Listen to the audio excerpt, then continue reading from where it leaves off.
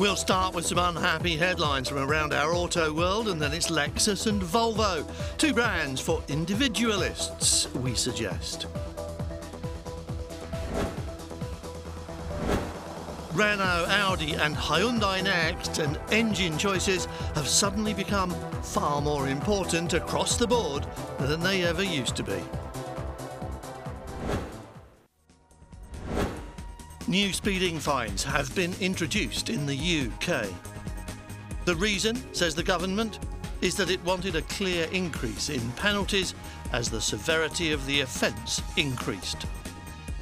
The faster you go, the bigger the fine, and the move has been welcomed on all sides, except by the motorists who are already paying £90 million a year into Treasury coffers, mostly for failing to spot that the middle gantry in a row of 60-mile-an-hour overhead limits had dropped to 50. Obviously, this is not done to catch people out and raise money, but to increase motorway safety. Interestingly, the new system of fines allows for a maximum penalty of £1,000 on normal roads, but £2,500 on motorways.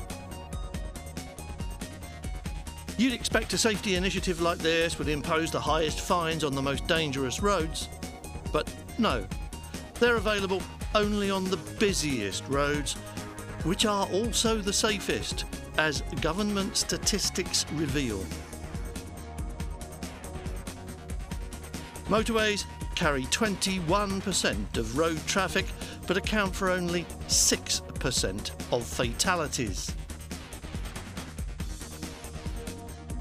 So, a government that was serious about road safety would put its speed cameras outside schools and hospitals and other places where people are vulnerable to cars, and then on the out-of-town B roads where the most accidents occur.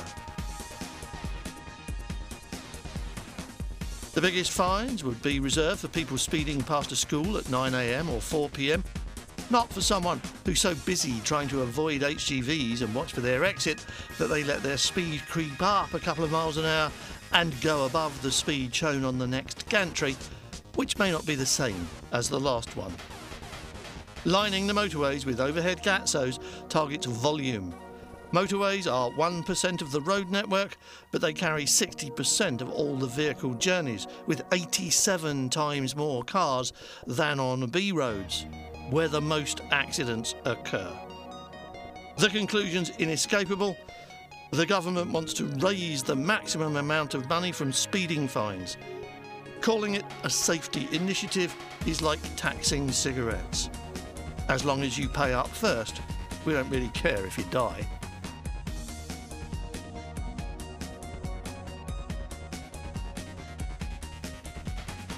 And while you've got a government robbing you blind, here's news from the insurance world, who reveal that 50% of drivers may not be insured because they failed to tell their insurance company about a change of job title mid-policy.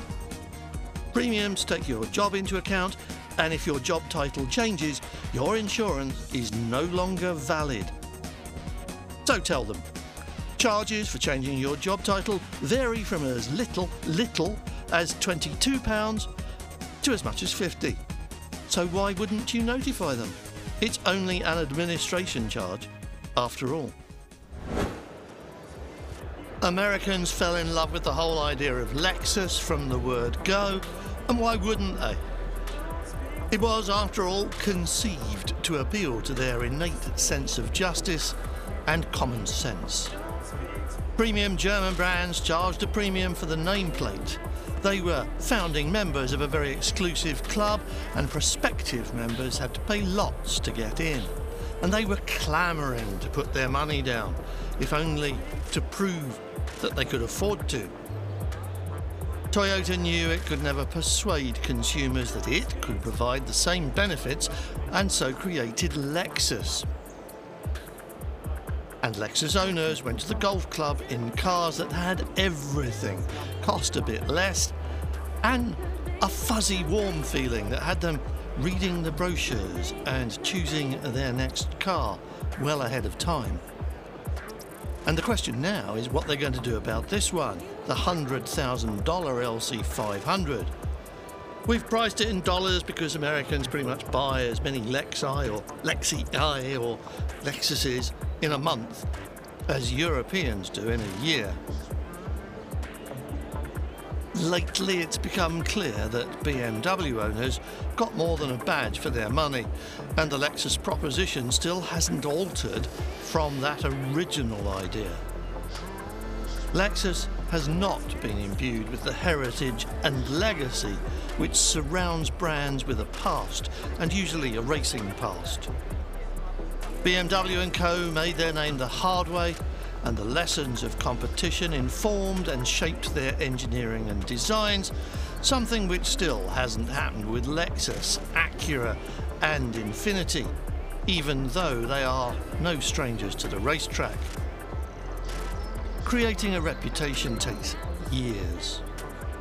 The fact that these days most improvements to vehicle dynamics come from 16-year-old geeks with spots and a laptop, rather than time-served engineers with oil under their fingernails and a spanner in their hand, that doesn't matter.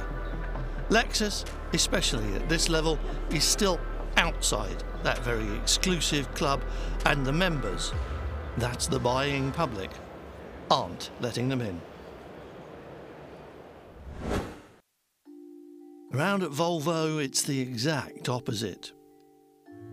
In fact, ever since Geely took over as Ford ditched its Premier Auto Group, and that was before the recession, at a time when Ford was in trouble all by itself, ever since then, Volvo has been quietly going from strength to strength. And now, there is very definitely light at the end of their tunnel, with an expanding model range which has brought increased sales and profits. In fact, you'd have to say that Geely has been a perfect custodian of Volvo, looking towards the long term and letting the Scandinavians get on with doing their best work in a stable financial environment. And this is a prime example, as well as a highly desirable addition to the range, following along the trail blazed by the XC90. That was a real mold breaker, and so this one was probably a lot easier to get right and get to market, and helps lay a foundation for the upcoming XC40, which will be the baby of the SUV range. Volvo design boss Thomas Ingelnath is pretty confident that XC60 has all the right stuff. "I'm almost tempted to ask, what could possibly go wrong?" he said at launch.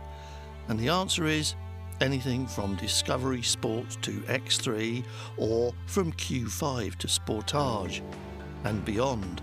It's a big market and a tough one, and even if you don't need a big slice of it to make a big difference to your market share, at 26 grand plus, you do have to get everything just so. The Landy is for the serious off-roaders, of course, but the rest of them are right with Volvo when it comes to a bit of backwards exploration and camping. So we won't talk wilderness, and we won't expect anyone who buys one to want its lovely Scandinavian design blemished with anything dirtier than a bit of parking lot splashback. Just like an Audi owner, in fact. We find theirs to be a lot nicer looking than Q5, even if it is a bit more of an estate car on stilts, and the Audi is an SUV-looking SUV. A month ago, we might have sneered at the plug-in hybrid version. For the same reason, we've been sneering at battery cars of all kinds since day one. Because the metals for the batteries are dug up in wilderness areas, so there's nothing green about that. Because they draw oil and coal-generated electricity from the mains, and there's nothing cheap, renewable or dependable about that. And because so far there is no viable end-of-life solution for their disposal. So batteries in cars aren't just a bad thing, they are even worse. They encourage us to think we've solved the problem of pollution and renewable power, when in fact we've merely chosen to close our eyes and stick our fingers in our ears. No, can't hear you. And that, ladies and gentlemen, is our current political attitude to future power. And while we're ignoring inescapable truth, our politicians have seen a golden opportunity to appear like saviours of the planet while simultaneously robbing us blind. Because a month ago, the 2-litre diesel 4 would have been the obvious choice of the 2 engines available for this car. But now politicians have decided that diesel is bad. Diesel kills people. Diesel has got to go. And not the lorries, the buses, the boats and the trains that are pumping tons of particulate into the air every day. Just the nasty little cars that are puffing out a few grams. But motorists are a soft target, and so politicians tax diesel cars while pretending to address the problem of air pollution caused by everything else. Now it's going to cost fortunes every day to take a diesel car into the centre of big cities like Birmingham, so we'll all have to pay up or scrap our diesels and buy petrol cars instead. Or plug-in hybrids. Caught between a rock and a hard place is one thing. Being herded there at the point of a gun is a completely different kind of daylight robbery. Type KOLEOS into Google and everything you get back is prefixed by Renault, which is a good thing if you work in their marketing department, even though it's hard to say in French and in English. But you know how we keep going on about names and how important it is to pick the right one, and how unnecessary it is to saddle a car with a name that's laughable in a different language. So, welcome to the Renault sheath. Bad enough in Greek, it's even more visible in Latin, so it's a good job nobody speaks it colloquially now, or it would be the Renault... Tell you what, look it up yourself on Google to see how easy it would have been to discover all its many interpretations, especially when you know it's been in the pipeline since the concept first appeared so long ago that we hardly remember it.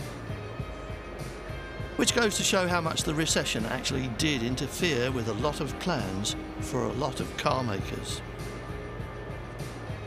However, it's not a bad-looking thing in pictures, although it's bigger than you think, so it's quite a daunting slab of metal. But it's also the final new model in the range revamp that Renault started 5 years ago. And yes, of course, it's a Nissan X-Trail underneath is why, and that means it's got some proper off-road abilities with serious approach and departure angles and 200+ millimetres of ground clearance. As always, it's not going to scare a Land Rover or Jeep owner, but you don't have to worry about being stuck up a dirt track on your wilderness weekend camping break with all the family. The interior's all very Renault, but at least it's not over fussy and French. Not that we can see ourselves in one of these. 23 grand, same as an X-Trail, if you're wondering about the price.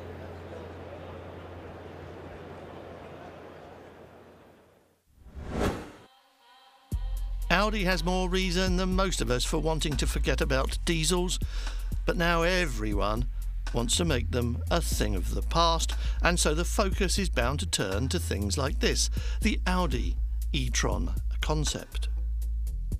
Our problem is simple enough. 10 years from now, or maybe 15, when you're driving something stuffed full of lithium batteries which aren't very recyclable at all, and the government wants you to pay to have them safely disposed of, you'll wonder how come no one spotted this obvious flaw coming, or whether they did but chose not to mention it. Yeah, don't laugh, because that's exactly what they're doing now with diesel. We think that instead of imposing congestion charging to punish you for their rubbish thinking, governments should just make it a rule that no car can be sold unless the manufacturer has a plan to dispose of all its constituent parts safely at the end of life.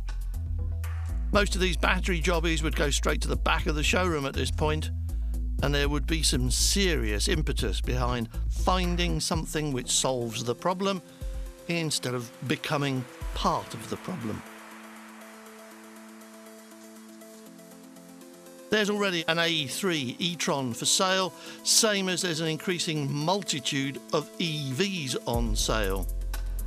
And even though uptake is a tiny percentage of the overall car market, it's a growing number, and it means an exponential growth in the amount of lithium batteries being produced, with an exponential growth in the size of the disposal problem we are creating. And maybe not just for future generations, it may be for our own. And these batteries contain more than lithium. They include metals like nickel, which also need to be mined and are not recyclable, and which contain a potentially explosive mix of chemicals. Ask anyone with a Galaxy Note 7 about that. Increased sophistication in battery technology is reducing recharge times as well as the Big Bang possibilities, but as far as we can tell, most of the present solutions are polymer-based and present an even bigger headache for future recycling. The problem is there's a lot of political pressure to find a renewable, clean energy source to replace carbon fossil fuels, and find it now, today, tomorrow at the latest. So what are we doing? Rushing to market with things that might work, that might answer one question, but replace it with a bigger one. And all the while, governments can get away with making car owners pay for their own short-sightedness. That situation is unlikely to change. So here's a dilemma. Like a lot of people, we bought a VW Group product as a daily driver because it does miles and miles, and because government made it cheaper for us, we chose a diesel. It saved a lot of money compared to a similar petrol engine. But now, it's time to change. And just as it becomes time, we discover that there is no clear idea of what we should replace it with, power-wise, we mean. Another diesel? One that's likely to get taxed silly in a few years, even though it's not the problem, just an easy target for a cash-strapped administration. For the moment, paying the tax would be cheaper than paying for all that extra petrol, but that's only today, and it could easily change tomorrow. So a hybrid then. C above, lithium and all that jazz.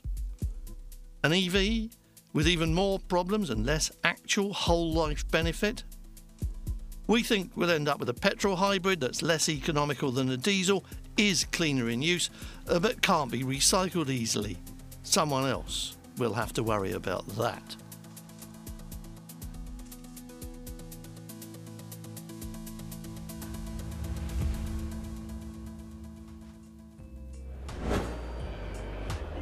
So what can we tell you about the i30 estate that you don't already know?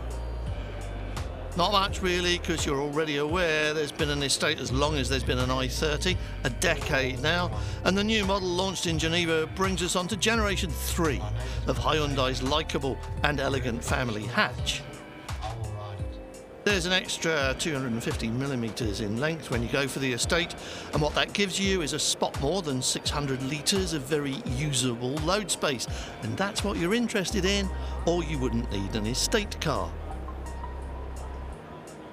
And we assume that need is the right word for almost all estate car buyers. Surely there can be few among us who prefer the bigger glass house purely for its looks. And we take the extra sheet metal as a small price to pay for getting all those crates of whatever it might be that you want to put in the back of it. Apart from that, you'll never know when driving it that it is an estate. We like Hyundai interiors, they've got a nice dynamic package going on. And luckily you'll find some very likeable and economical petrol engines as well. So you won't be forced to drive a diesel any longer.